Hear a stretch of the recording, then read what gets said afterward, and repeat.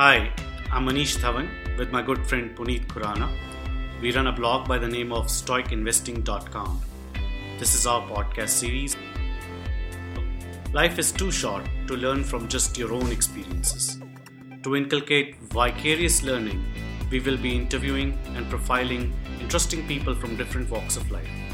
Hopefully, this endeavor will shorten the learning curve for our audience.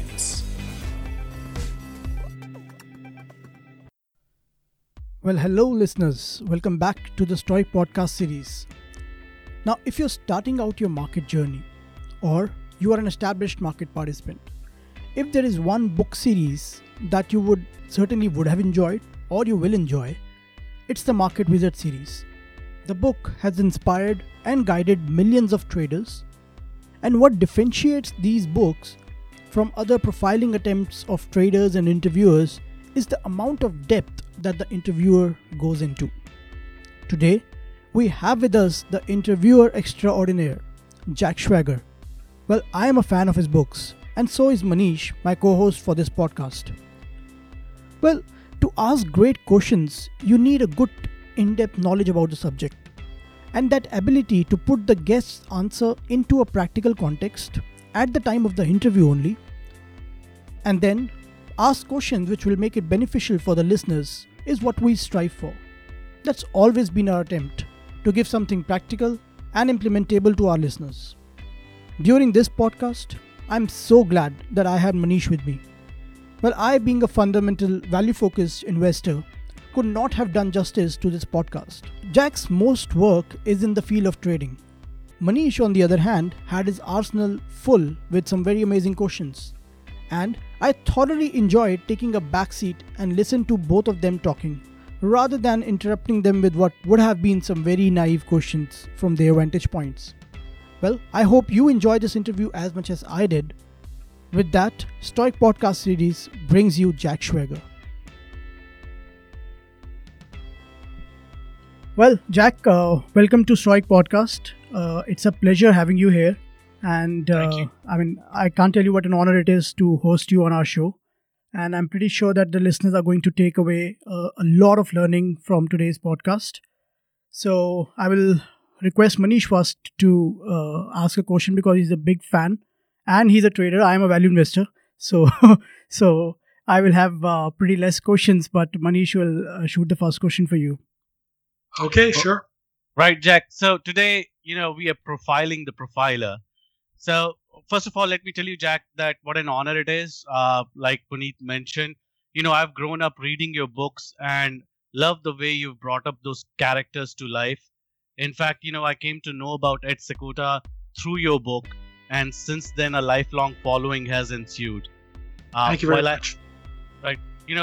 I learned a lot from Seykota's FAQ website about risk management, but also about how to conduct oneself in right livelihood. So thank you very much and welcome to the show. Thank you. Right. Jack, so if I have done my homework right, you started your career as a fundamental analyst, right? And, That is correct. and later, due to some influence of Steve Kronovich, realized that technical analysis is not all voodoo and maybe there is something to it. So can you talk us through this transition? First, why did you discard fundamentals? And B, was it hard to do since you must have spent good 5 years of your career doing fundamental analysis, right?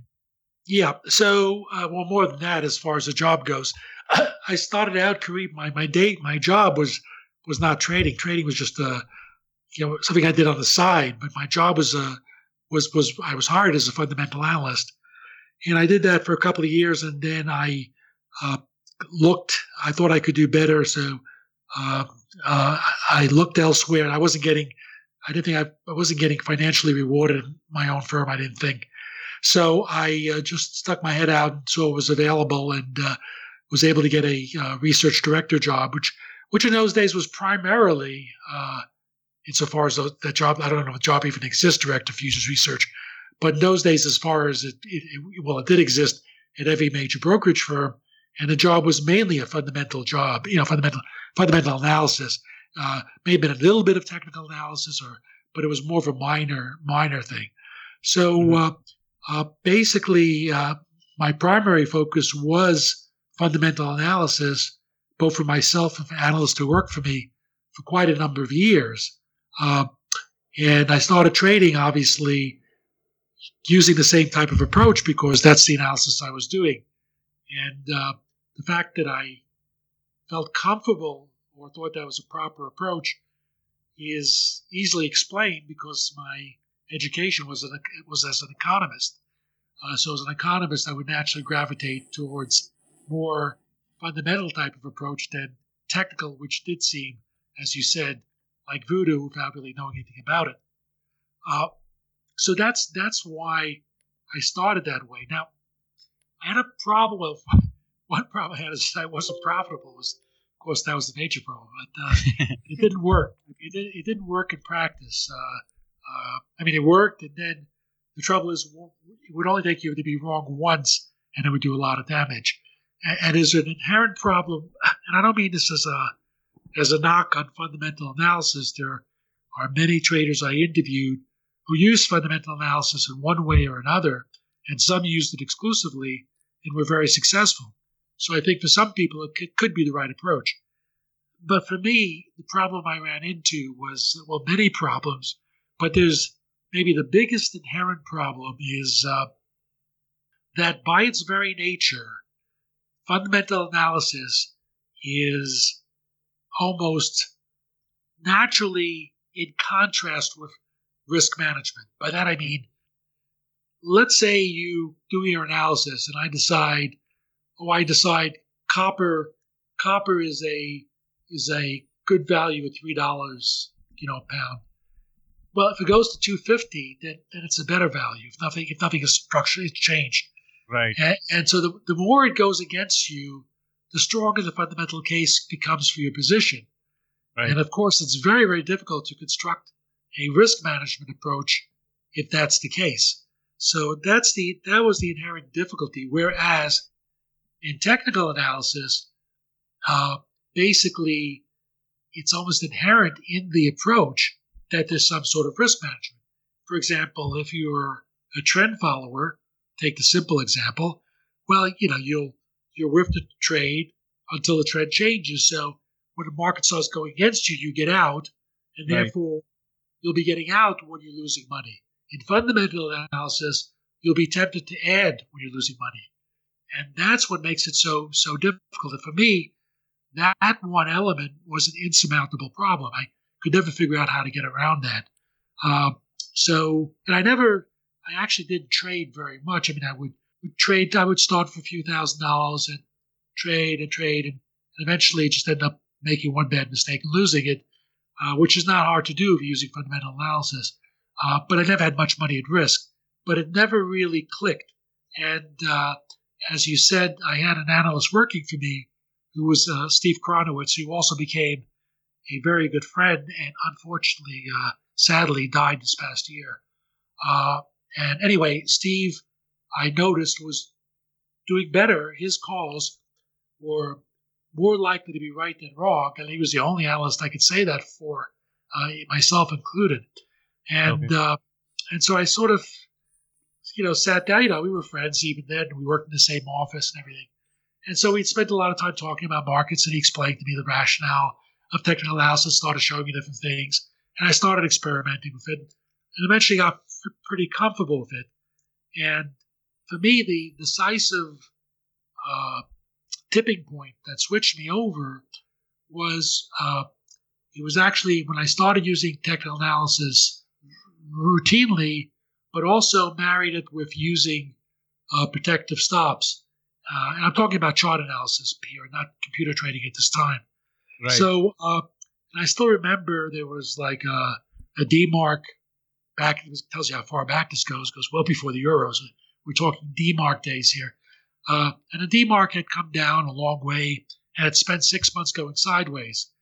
And I said, oh, well, that looks like a bottom formation. So I thought, well, and I was never one to I never liked breakouts particularly, or waiting for breakouts, but so anyway, I said, well, I'm assuming this is a bottom. I went long, saw at the lower end of the range, and I put a stop in, not right below the range, but a bit of ways, So the market had to really penetrate it. And about a week or two later, I was wrong. The market penetrated the base, and it took out the stop. Now, the great thing about that trade is the market just kept going and going and going and going. And I was not losing any money. I just lost a little bit of money on the trade. And so that was a trade that sort of cemented in my mind the value of using a technical approach, because it allowed me to sort of marry risk management with the trading. Got it. Yes. Okay. Jack, a related question that came from Twitter feed was, do you think a person is by nature either a trader or an investor, or can anybody play both the roles? Well, I think probably some people are more attuned to both, to one or the other. But I think for a lot of people, both have, well, actually, not for a lot of people, for myself, actually both have a role. So now investing could be, most of my money in recent years has been in real estate. So it hasn't had to do anything with trading, just simply because I couldn't figure out from an investment standpoint anything that I felt comfortable with. Because stocks are going up so much, and I wasn't comfortable with interest rates being so low, taking a bond risk. And real estate for me seemed like in certain markets, well, the markets I lived in, seemed to be a best value. But let's take it back to markets. I sporadically do take an investor role. That most of my activity in the markets is from a trading perspective. But sometimes I take an investing perspective, and it's a very, very different mindset. And I think it really can apply to really most people. So when you're just doing a trade, namely you think, oh, market X is going up or down, I'm going to take a position. I don't really know for sure, but I think there's a little bit of an edge of it going one way or the other. You take your position, you know what your risk, you establish a risk, and that's your trade. Okay, fine. However, there are situations where that's not the right approach. Now, I'll use an actual example, probably the best example I can think of. Late 2008, when the world was crashing, I'd been around long enough. I thought, well, this looks like a classic, panic, and I had no idea how far it would go or when it would turn around. But my thought was, hey, okay, I'm not going to try to pick a bottom here or anything, but if I can find stuff that's been down, that A, has reason to have value over the long term, it's not like one company that can go out of business, and B, is down so much that I don't have to pick a bottom. If I just hold it long enough, it probably should be okay.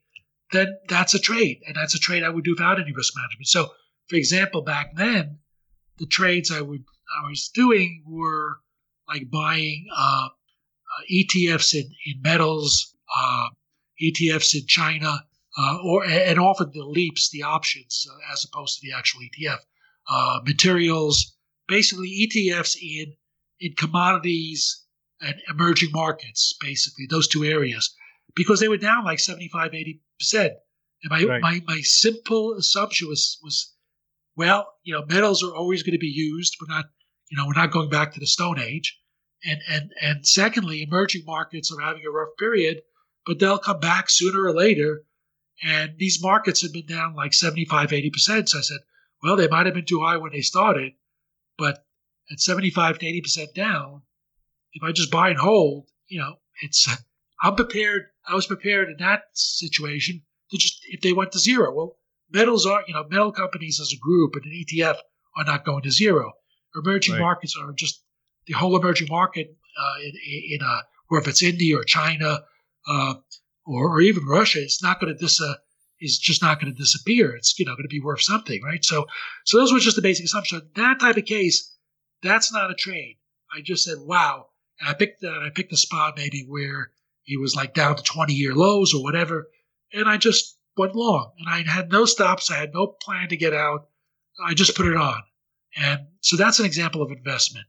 It doesn't happen very often. And so for me, an investment is when something has come down so far. Well, I'll give you another example. I had a couple of years ago, I just went through a bunch of charts, I just looked at very long-term charts, 20-year stock charts, and of some major companies or whatever. And I just, in some cases, looked at it and said, oh, well, here's a good base. And if it gets down here, I'm willing to buy. So like IBM, I think it was like 200 or something. I think I put in a buy-in. I think there was a base somewhere like 100, 110. I forget where. But it was like way down into a major support area. So I just put a buy-in. And like a year later, I got executed. It got triggered. And so, right. It's almost like you, the latter example, it's like you use technical analysis for your fundamental call as well. Well, yeah, you're right. Insofar, but basically you're right. So in those situations, I thought, fundamentally we're in a panic or it's overdone, way overdone. But I kind of define the overdone on very long-term charts. So even there's a chart analysis. The big difference is those type of trades, I have no stop. And if it goes to zero, it goes to zero. But those type of trades I won't do. Well, IBM, I guess an IBM could go to zero as possible. But I wouldn't do it on some, small stock that's, God knows what. But on a major, on an ETF or a very major company, I'm only doing it for a small amount of money of total wealth. I'm not risking a lot. I'm only risking a very small percentage per trade, per trade, rather speaking. So I'm prepared to not have any stops. But that is a very different psychology than trading. So I think one of the best pieces of advice I can give to people is decide whether something is an investment and a trade, and decide before you put on the trade. Right. So of course, people buy something and they'll buy something at 100, and they'll say I'm getting out if it goes to 95. Well, when it goes to 95, it becomes an investment. Oh well, I think I'm going to hold this. It's really worth more. So, but that's not an investment. An investment is something that you decide ahead of point. I'm willing to hold this forever. But Jack, would you put you won't put stops, all right? But will you add on to your positions if they fall further? So you're not going to apply that if it was cheap at 100, it is going to be cheap at 50 psychology also. Basically, those type of trades, what I do is I put in scale. The way I approach that type of trade, typically, the IBM was definitely just a one-shot trade, but the ETFs example I gave you in 2008, and we haven't had a major situation like that really since then. And well, I'm sure it'll happen again. But in a situation like that, what it is I put in scale down buy orders all the way down. So like the XME, I might be buying. I might have started. I forgot where I started buying. Maybe 17 down to 10 or whatever. But I would just scale in. So I decide ahead of time what the broad scale is, and I expect not to get the lowest orders because they're the really extreme. But the beauty of that is if you don't get executed on everything, you're basically never really behind much. Jack, just one question there. So because the readers are going to get a confusion because a good chunk of our listeners are fundamental investors. So when you started out, you were fundamental investors in commodities. Am I right? Oh, that's different. No, that was still trading. That was still fundamentally based trading. Sure, that's different. So that's in futures where there's where your margin like 5%. So yeah. So so it's a very large loss to let it go. You can't just let it go to zero. Right. So that's always going to be futures markets to me are always trading markets. Sure. Never investment. So in your experience where you have interviewed and you have profiled many investors, or let me call many traders come investors, have you had the luck of finding somebody who basically approached the markets from the fundamental aspect with risk management on stops and prices, etc.? Well, yeah, there are people. Yeah, and I'm saying stocks, not futures. So because I know future is too leveraged, so you have to have some kind of risk management in terms of prices. But who is exclusively dealing in cash market and not in leverage markets? You're talking about in equities. Yeah, in equities. Yes. Well, not. I mean, I can think. Not people who use risk management. Basically, no, because I think of people who do that. Like a Joel Greenblatt, who's a classic value investor. Yeah. Or somebody like Martin Taylor, who I interviewed in Hedge Fund Market Wizards. Those are people that they're buying value and they're willing to hold they're confident enough in their approach and diversified enough, and allocate only no more than a certain amount of risk to any position, that they're just willing to stay with the position, and they understand that there'll be periods where they'll take a drawdown because of that approach. Sure. But as long as they're comfortable with the fundamentals, they're not going to have to stop. In fact, just quite the opposite. I'll take Martin Taylor as an example. Yeah. When I interviewed him, he was, and for your listeners to give them context, Martin Taylor is sort of the best emerging market manager I ever that I was able to uncover. Although by the time I interviewed him, he was investing not only in emerging markets but also developed country markets. In any case, his funds had grown. He was managing about $7 billion with a B dollars when I interviewed him. And when I interviewed him, interestingly enough, he had just put out a letter to his investors saying he was going to close his funds. He had to give them a 1-year notice. And the interesting thing is he was doing this even though he wasn't too far. He may have been like 10% off. Well, he had put out the letter when he was actually not that far off his all-time highs.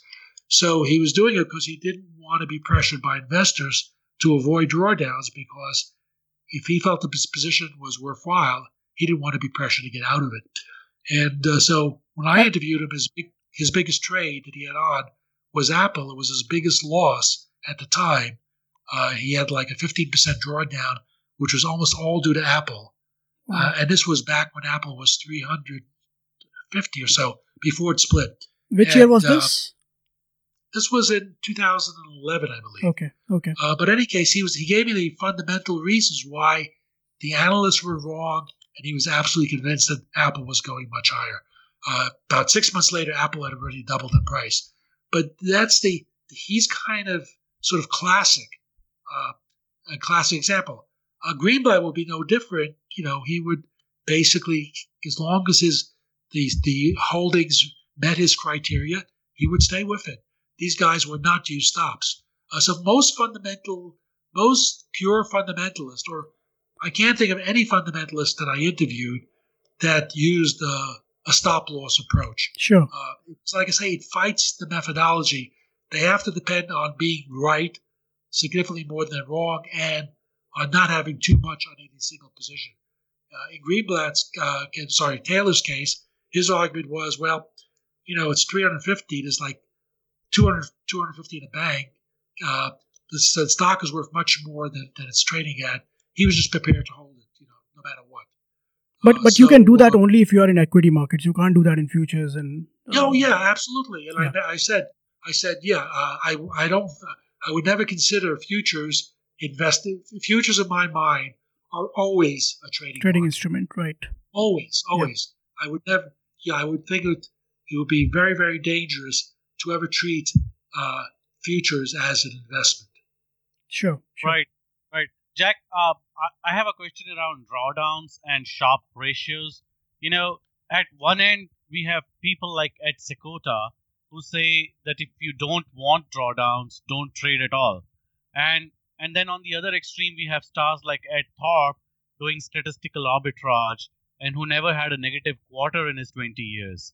Now, with such contrasting styles and variants, how do you measure success? Now, there cannot be a single benchmark or a yardstick, can there?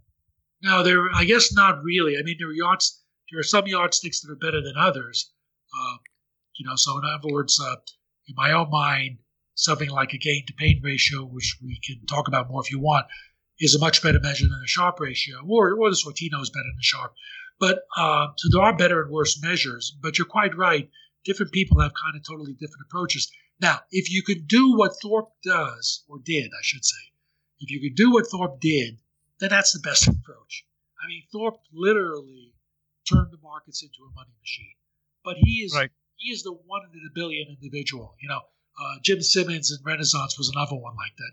So there are a few people like that come along, and they tend to be quants and figure out how the market is predictably, with a high probability, mispriced, and exploit that inefficiency. Now, Thorpe, and that type of thing doesn't last forever. Thorpe, to do this, had to keep on reinventing himself. So he may have started out with warrants and options, having worked out the equivalent of the Black-Scholes model many years before it was actually published as a paper.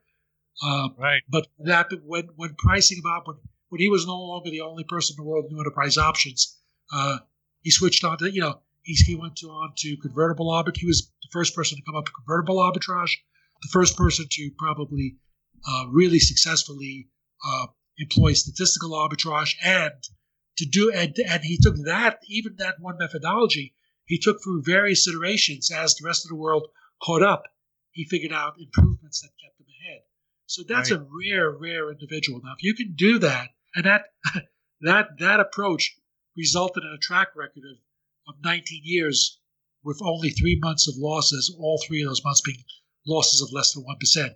But that is the exception. Almost everybody can't do that. So if you have a more normal approach, you're going to have drawdowns. And that's just the thing then is to just be able to manage your risk so you stay in the game. Right. In fact, I was reading his book, and I was amazed to see one of the strategies that he mentioned back then in 1960s was exactly what Mark Minervi's was doing. So he called it Midas or something. Interesting.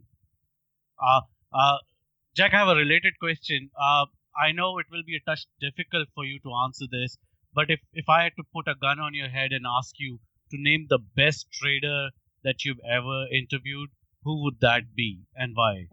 Well, it probably would be Thorpe, just for sheer return to risk, and I, by my very nature, believe that return risk is the only true measure. I mean, you can't look at return alone. Now, there are people who, in terms of return, sort of made many multiples of what Thorpe did. But to me, to be able to do that in a smooth ride is actually the most impressive thing. So Thorpe may have been averaging like 19% a year, and I guess somebody like Marcus in his heyday was probably doing hundreds of % a year. But still, that was or Sakota. When he had the markets, when he was early in the game of trend following, and he was one of the few people who were doing it correctly, may have had like huge gargantuan returns. But that methodology, of course, like many others, the things don't let Marcus change. You can't. Any approach that works that well will go away, or certainly lose much of its efficacy. So there are people who certainly have had periods where they made more spectacular returns, but on a return to risk basis, I don't think anybody that I've ever met could match Thorpe. Right. The gain-loss ratio that Jack talked about is profound. He's spot on. He says, don't judge things on just returns, but the amount of risk that you're taking for that. Absolutely.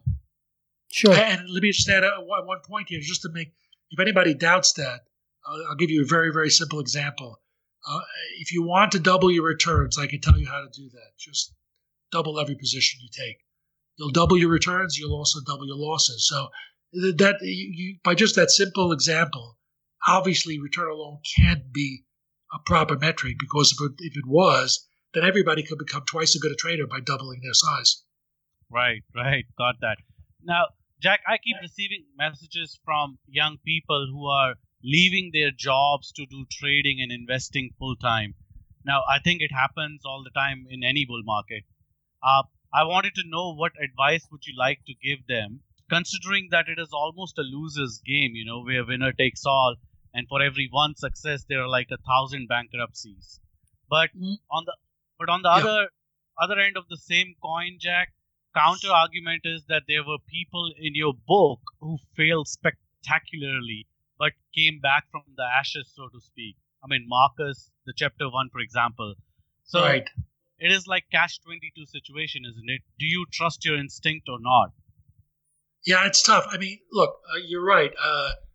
There, among the people I interviewed, not only Marcus, but he's probably one of the best examples because he did it multiple times. But lots of these people did flame out before they became successful. That's probably more more common to have met with early failure than to be immediately successful by far. So that part is true. It all is also true that trying to earn a living as a trader is actually very, very difficult thing to do. And I think most people can't do it.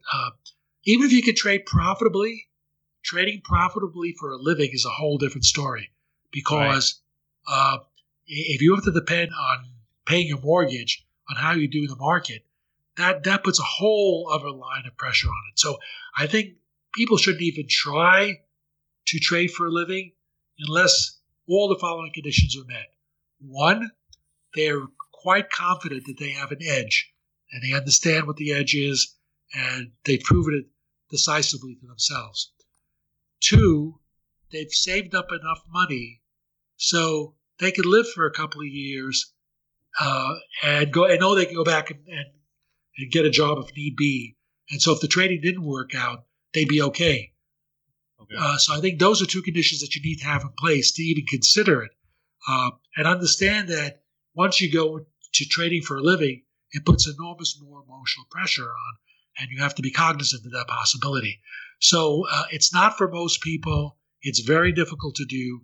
And if you don't have enough savings, then it's almost impossible to do, because then your emotions will drive your trading. And if your emotions drive your trading, then you can't be successful. Right. This is profound, Jack. Very, very important advice for the young. The couple of things that you mentioned, spot on. So, Jack, I wanted to pick your brains on pattern recognition ability of our mind. I happen to have a discretionary trading setup, and I've never back tested it. This very peculiar strategy where I catch the reversals. And to be honest, I'm actually very good at it.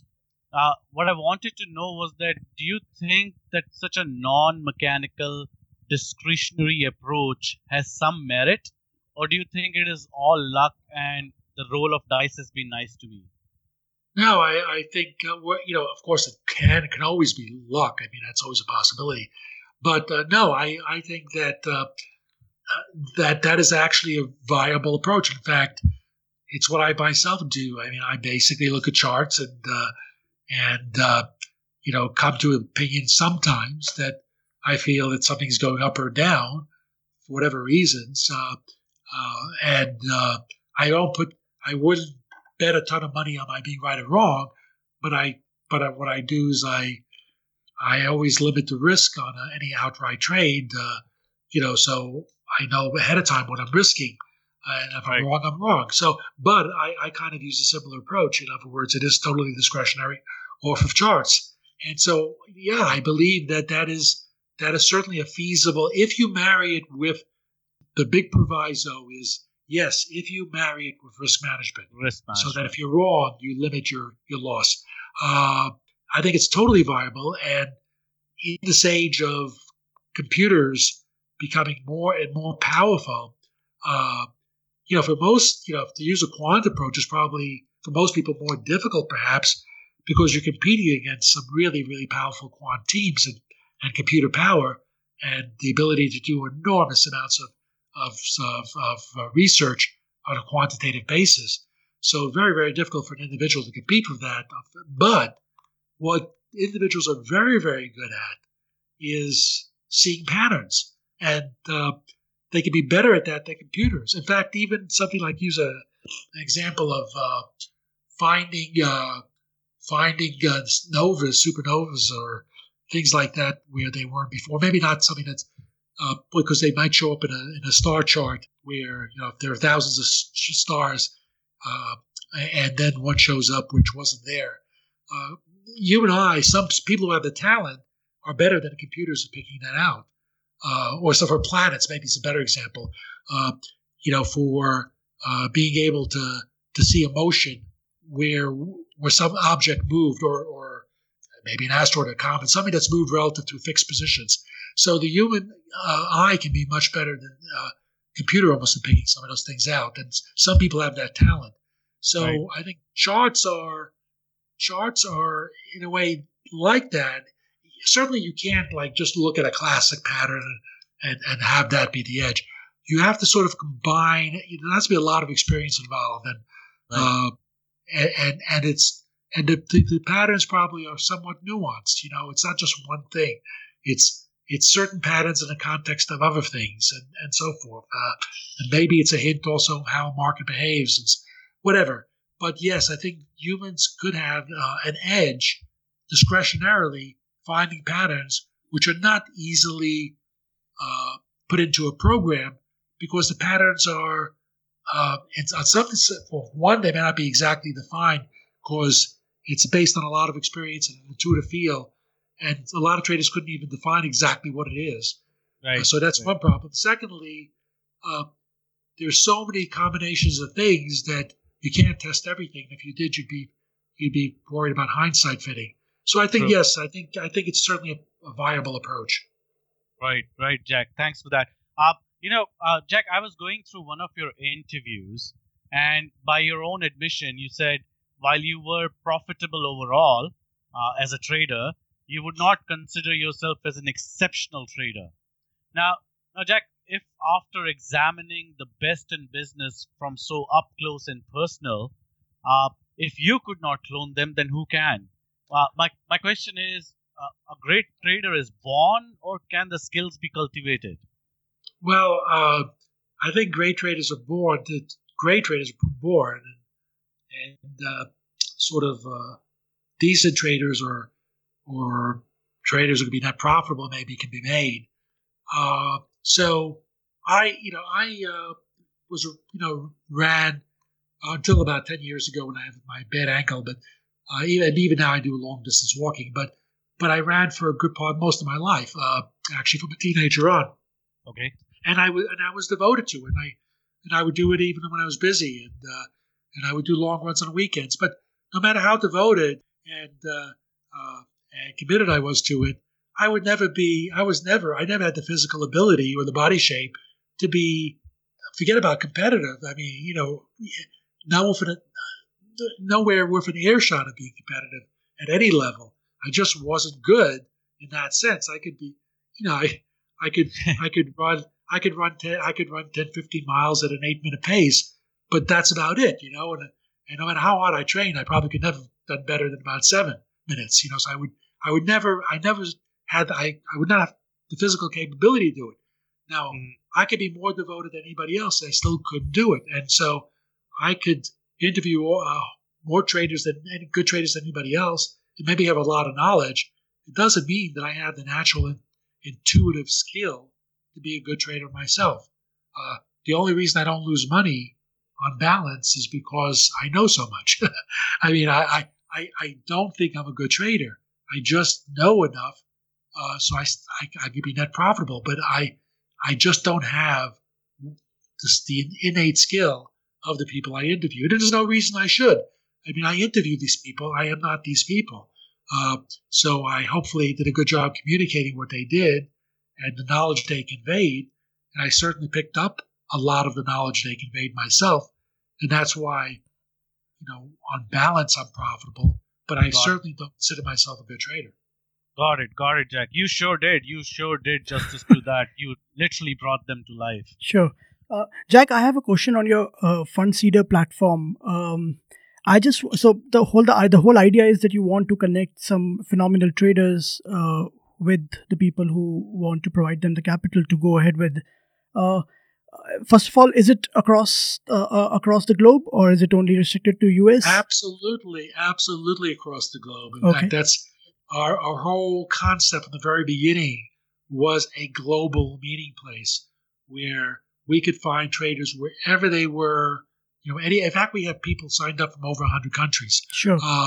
So we could find traders wherever they were, whether it was developed countries, emerging countries, not even emerging, anywhere.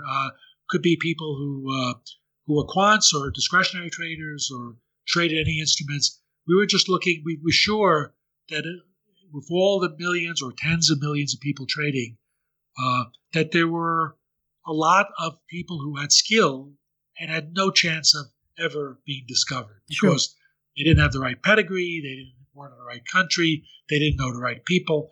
So we wanted to create a sort of a neutral base where anybody could be judged based on the numbers, and anybody could link their account to our site, and the numbers, because their numbers would be coming from the broker, the numbers would be verified, and we could also discover people who had trading talent that otherwise nobody would ever know of. But will there be a discretionary element of judging the risk measurement of the execution, or are you going to rely on mathematical outputs? I mean, I'm pretty sure for hundreds of traders you can't have a discretionary way of judging risk. But return is pretty simple. But how are you going to make sure that you're getting the risk measures right? Okay, well, basically we've got a lot of analytics on the site which the traders themselves can see and use and whatever, sure, and graphics and so forth. So we have all those graphics and analytics to look at what the trader has done, and so that's very helpful. But the initial search is purely quantitative. That's just to get a group of traders that we consider. Now, once we've defined that group, then we would drill down and begin with speaking to the traders and getting a better feel of what they're doing and so forth. Sure. But the first cut of who we look to speak to would be purely quantitative, and that's fairly simple. So just because somebody has done well, even return risk-wise, is obviously and certainly no guarantee they'll continue to do well, and it may not be a reliable indicator. However, what you can say, there's certainly no reason to expect people who haven't done well to start doing well. So it makes sense to start your search with people who have done well, and then try to go from that group to a subgroup who have done well, who you think have a reasonable chance of continuing to do well, and you can also then, when you combine them into a fund of a group of traders, you can then also use correlation analysis to get a diversified group, which basically improves your investment relative to any individual trader. Sure. So in that case, so Jack, do you see a huge amount of strategy difference between various geographies? If that is the case, what I want to also take away from this answer is that all the knowledge which people like you have made sure that it's available to the world in form of books, is it really transferable? I understand it from the psychological perspective, but I'm saying from strategies perspective, is it as transferable and as valid for an Indian trader as it is for a US trader? Well, since I have not traded Indian markets, I can't answer the second part of that question. Yeah. Any emerging market you can pick. I mean, it's not specifically to India. But there is a universality of markets, and I think a lot of the basic things do transfer from one market to the other. Certainly, risk management, things of that nature, which are absolutely critical. Sorry, what was the first part? When you get all these traders from 100 countries around, do you see a strategy difference? The difference is So I can't. So basically, Fundseeders is two companies. It's Fundseeder Technologies, which is the site fundseeder.com. Yeah, and that's where we built out the analytics and graphics and the ability of people to link their accounts and so forth. We've also created indexes based on traders that are signed up. We've also got a leaderboard. So there's a lot of stuff on there.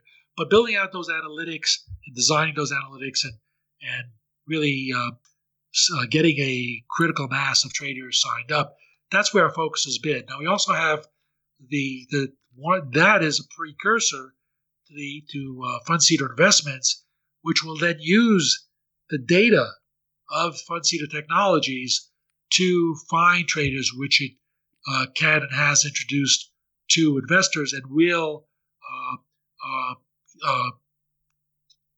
use to introduce to other investors and to form fund products and also plan a multi-manager product. So that is more like stage two. And so we've been focused on really getting the investor side and the analytics working properly and expanded. And we've only just begun, as of the end of last year. I think Fundseeder Investments made its first allocation. And 2017 will really be the first year where all goes according to plan, and we will start making having introductions of consequence from the traders we find on fundseeder.com. So that I've deferred the serious searching in the database and analytics until we really were ready on the investor side. Sure. And that was stage 2. So now we're at the brink of that. And so in coming months, I will start really for the first time looking more detailed at the traders on the site and so forth. Right. But I haven't done that analysis yet, so I can't answer your question. Sure. Right. Maybe next year. Right, Jack. I noticed that you have developed 3 indicators for TradeShock. I asked the same question to Ralph Wentz, who has developed some robust indicators. I just wanted to know first, where do you start to look for inefficiency while developing an indicator? And secondly, perhaps more importantly, how do you figure out that this indicator can have some edge in real markets? And how long will the edge last? Like, for example, Van Tharp assigns this SRN number to his trading system based on its internals. How do you do it? Okay, so first of all, I got to tell you that I'm not an indicator person, okay? And I don't use indicators myself for trading. Okay. And when TradeShark approached me to do this, I said, I told him that. But then I thought about it, I said, however, I have developed systems, and there was a time where I was working for brokerage firms as research director. One of the things I did was design technical systems, and basically I stopped kind of doing that after 20 plus years or whatever. I had a partnership in the CTA at the same time.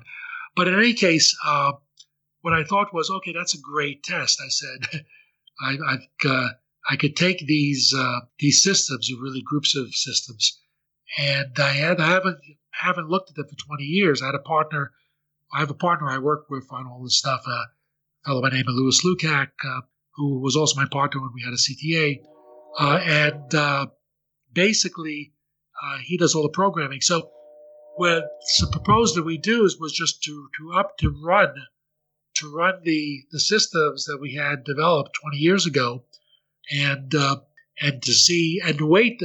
The weightings come by really, let's say if there's 10 systems as an example, if all 10 are like one way, that'd be 100. And if 5 and 5 is 0, that type of thing. But that's how we would get an indicator out of it. So we developed. So the beauty of that was it had been defined 20 years before, hadn't used it in the interim. And sort of my attitude was, okay, let's run this, and if it does okay, then that's valid, So we did it, and I compared it to CTAs and everything else, and basically it did better. So it was better than professional CTAs, and of course net profitable for that period of time. I think when we tested it, it was about like 18 out of 20 years profitable, and the statistics were reasonably okay. So I said, okay, so it seemed valid. That basically that's what it was. We did no optimization. In fact, the indicators were designed so they were not optimized. We did allow traders. I built the indicators so traders could define their own thresholds. So the indicators could be customized. So so there were like 3 indicators, about 10 ways of using them. They outlined different ways people could use them. So all I knew was that I had developed them a long time ago, tested them over sight unseen without optimization over an interim 20 years. It seemed to continue to work. Of course, there were a couple of losing years. There were years where it didn't work. But again, nothing works all the time. But on balance, most people would have been a lot better off using those than doing something else. So I felt it had validity, and those were the indicators. But what it didn't have was the splash of picking a bottom, picking a top, these very nice trades that you see in advertisements. It didn't do that because it was designed to work over the long run. It wasn't designed to look great, over the past 2 years because it's hindsight fitted. Sure. And so by its very nature, that's the case. So anybody, using indicators would have to be, you'd go through drawdowns and like any other approach. And that's inherent in the approach. On balance, it was still working, even when like better. Even when trade following systems were doing poorly, it maybe didn't do great and may have had a losing year, but it still was doing better on balance. So that's what. So the basis of the indicators, there were trend and counter trend. It's a combination of trend and counter trend systems that were developed a long time ago, and then were just updated. Not updated. They were just tested to bring them up to the present time, and then those were the indicators, and that's what I provided. So, but I think most of the indicators, I think the audience of Trade Shark, I think that audience really is looking for like very short-term type of stuff. They get in today, get out tomorrow, that type of thing. And these indicators are certainly not that. So it's been disappointing on the sales side, but I'm a lousy marketer. I don't develop things to be. From a market standpoint. Sure. So, Jack, related question on that. How do you know that an indicator or the trading system that you've developed has stopped working? Is there a pain threshold that decides that? No, there's no easy. That's how do you know any system has stopped working? It's very, very difficult. Right. I drew comfort from the fact that, like I say, it was tested over a 20-year. It was close to 20 years. Maybe it was. I'm trying to think. Maybe it was 15 years. But 15 or 20 years. It was a long period of time. So it was tested over a long period of time, and that doesn't guarantee it'll continue to work in the future. You're quite right. It could stop working in the future, and even in the past, there were a couple of years where it didn't do well. So there certainly are no guarantees. To me, it's just a matter of percentages, and anything that does better than the benchmarks is okay. Right, I got that, Jack. What I'm saying is that not just these indicators, any trading. I don't think it's very, very difficult. Very difficult to know when something stops working. And a lot of times it can fool you because things go through drawdowns. It looks like it's not working, and then it starts working again. So that is really. And I'll tell you, I've ultimately gone to pure discretionary after having tried systematic because I felt I had more control with discretionary. And you see, with the discretionary approach, if I start losing money, I start trading less. I cut my positions. I get out. So I may stop trading altogether. Right. With a system, you don't have that luxury because once you do that, you really break the system. So for me, it's a little more difficult. But there is no easy answer to that question. How do you know when it stops working? It's very, very tough.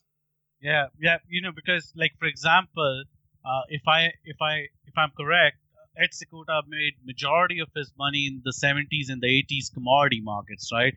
But if he sticks to the same system now, I'm not too sure. I agree. And I'm sure Ed would probably agree as well. Right. Jack, nobody in India has so far done what you have achieved of unearthing the superstars of trading and investing world. So if somebody wants to clone you and replicate your work in India, what advice would you give him about preparation and search? I mean, please give away your trade secrets, and pass the baton. Of course, if you're not interested in doing it yourself here in India yourself. No, I'm not. So I'll feel free to share.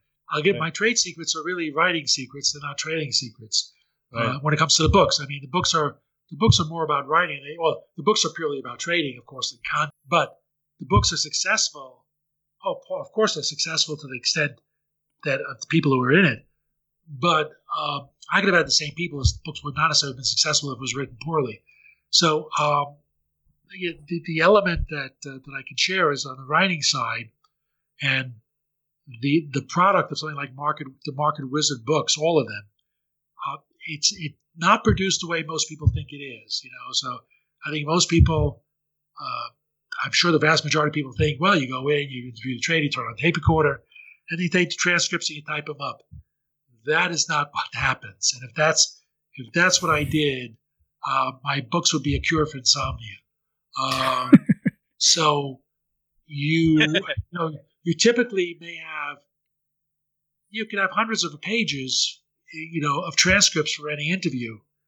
And unless you've done this, people don't necessarily know this or are aware of this, but we speak very differently than we write.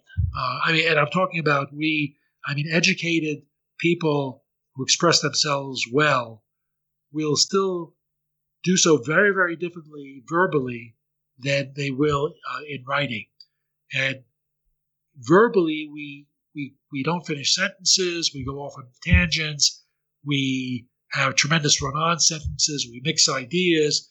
We loop back into the same subjects. If you transcribe it, it is really a mess. And so, interesting. I'm a mess when I see my own words transcribed, and so is if you try to read it, and so are the traders for the most part that I interviewed. So just trying to take raw transcripts and making that the text would be a horrible book. So what I'm trying to do is do two things at the same time.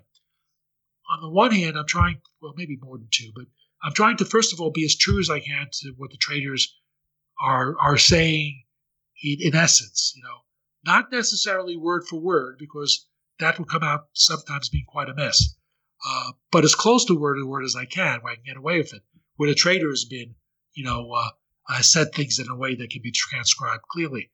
But bottom line, the idea is to be as true to the trader as you can.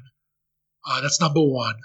Number two, you want to express the ideas in a way that reads well. Okay? So those two things don't necessarily go naturally together. So the transcript you have has ideas and some sections, some sentences, and some phrases that can work verbatim, but a lot of stuff that doesn't. And a lot of stuff is, the same idea may be in 8 different places and stuff like that. And the order of the conversation may not flow very well. But if you take 200 pages of transcripts and shuffle the order and clean up the language and combine similar sections, and do it in a way where it's still what the trader basically was saying, but you've cleaned it up tremendously and shortened it tremendously, you then have a final product that reads well, and the trader thinks that's exactly what he said, which is fine. In fact, I let the traders see what I have, and so we don't remember our conversations exactly, whatever. And so if you give back something that sounds like what they were saying or intended to say, that's going to seem just fine. So that's what I'm trying to do. And of course, a lot of it is actually verbatim, but they're phrases and some sentences, but the conversation as a whole is not the conversation as it occurred. Because the conversation as it occurred would not be easy, is convoluted, doesn't convey the ideas cleanly, and doesn't read well. So the idea is to capture all the important ideas, capture all the good stories, and put it together in a way that reads smoothly. Sure. Similar, Sure. So one thing which if I have, and let me again reiterate that I am an investor and I've been trained as an investor, specifically value investing in equities. And even to a person like me, your books were just marvelous read. And even though I have very little interest in technicals per se, I think one of the big reasons is that you don't stop at a level. After that, you will keep on inquiring till the point it is absolutely clear for the reader what exactly the person is trying to say. To me, an interview has to have two things to be utilizable. It has to have value of saying, there has to be stuff in there that has value in terms of advice to traders or insights for traders or investors. That's number one. Yeah. And it have to be able to make it read well. And if I can't turn it into something that reads well, then I just can't use it. Sure. I understand. Well, Jack, that is it from my side. I don't have any more questions. I just wanted to know, can you please recommend some names that you think we should profile in our podcast? Some names, meaning what names? You mean of traders? Yeah, people that you think. Yeah, well, I'll tell you one a good friend who's been a good trader. He's been a successful trader for 40 plus years. Is Peter Brandt. You can find him from. He has a site called The Factor. Yes. I know Peter Brand. Okay, so he's one I'd recommend. Okay. I think he has a lot of valuable stuff to say about trading. Right. Peter and I think a lot the same too, so maybe that's why I like him. But Right. when I listen to his answers, when he gets asked a question and he answers it, he almost answers it the way I would. So it's and vice versa. So Sure.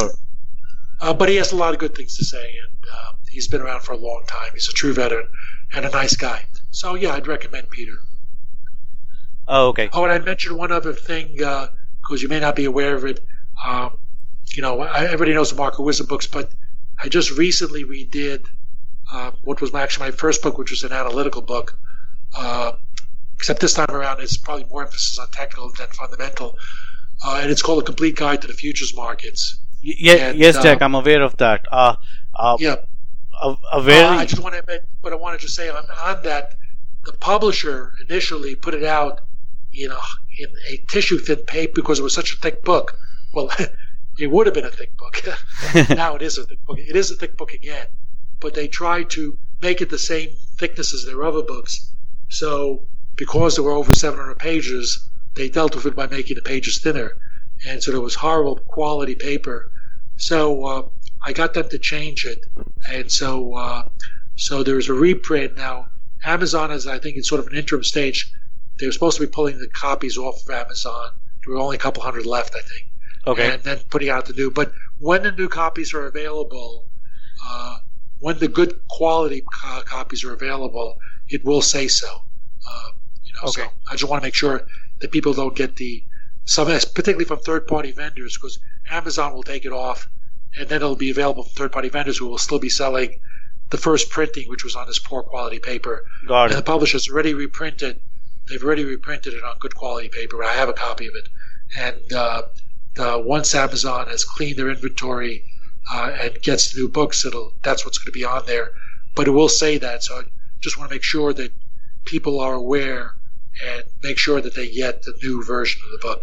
Got it, Jack. And thanks for clarifying that. It's important. Yes. Right, Jack. That's it from my side. It was a pleasure hosting you. So much learning. Really appreciate your time. I appreciate it. It was you asked some very good questions, and it was fun doing. Thank you. Right, Jack. Thanks. Take care. Bye.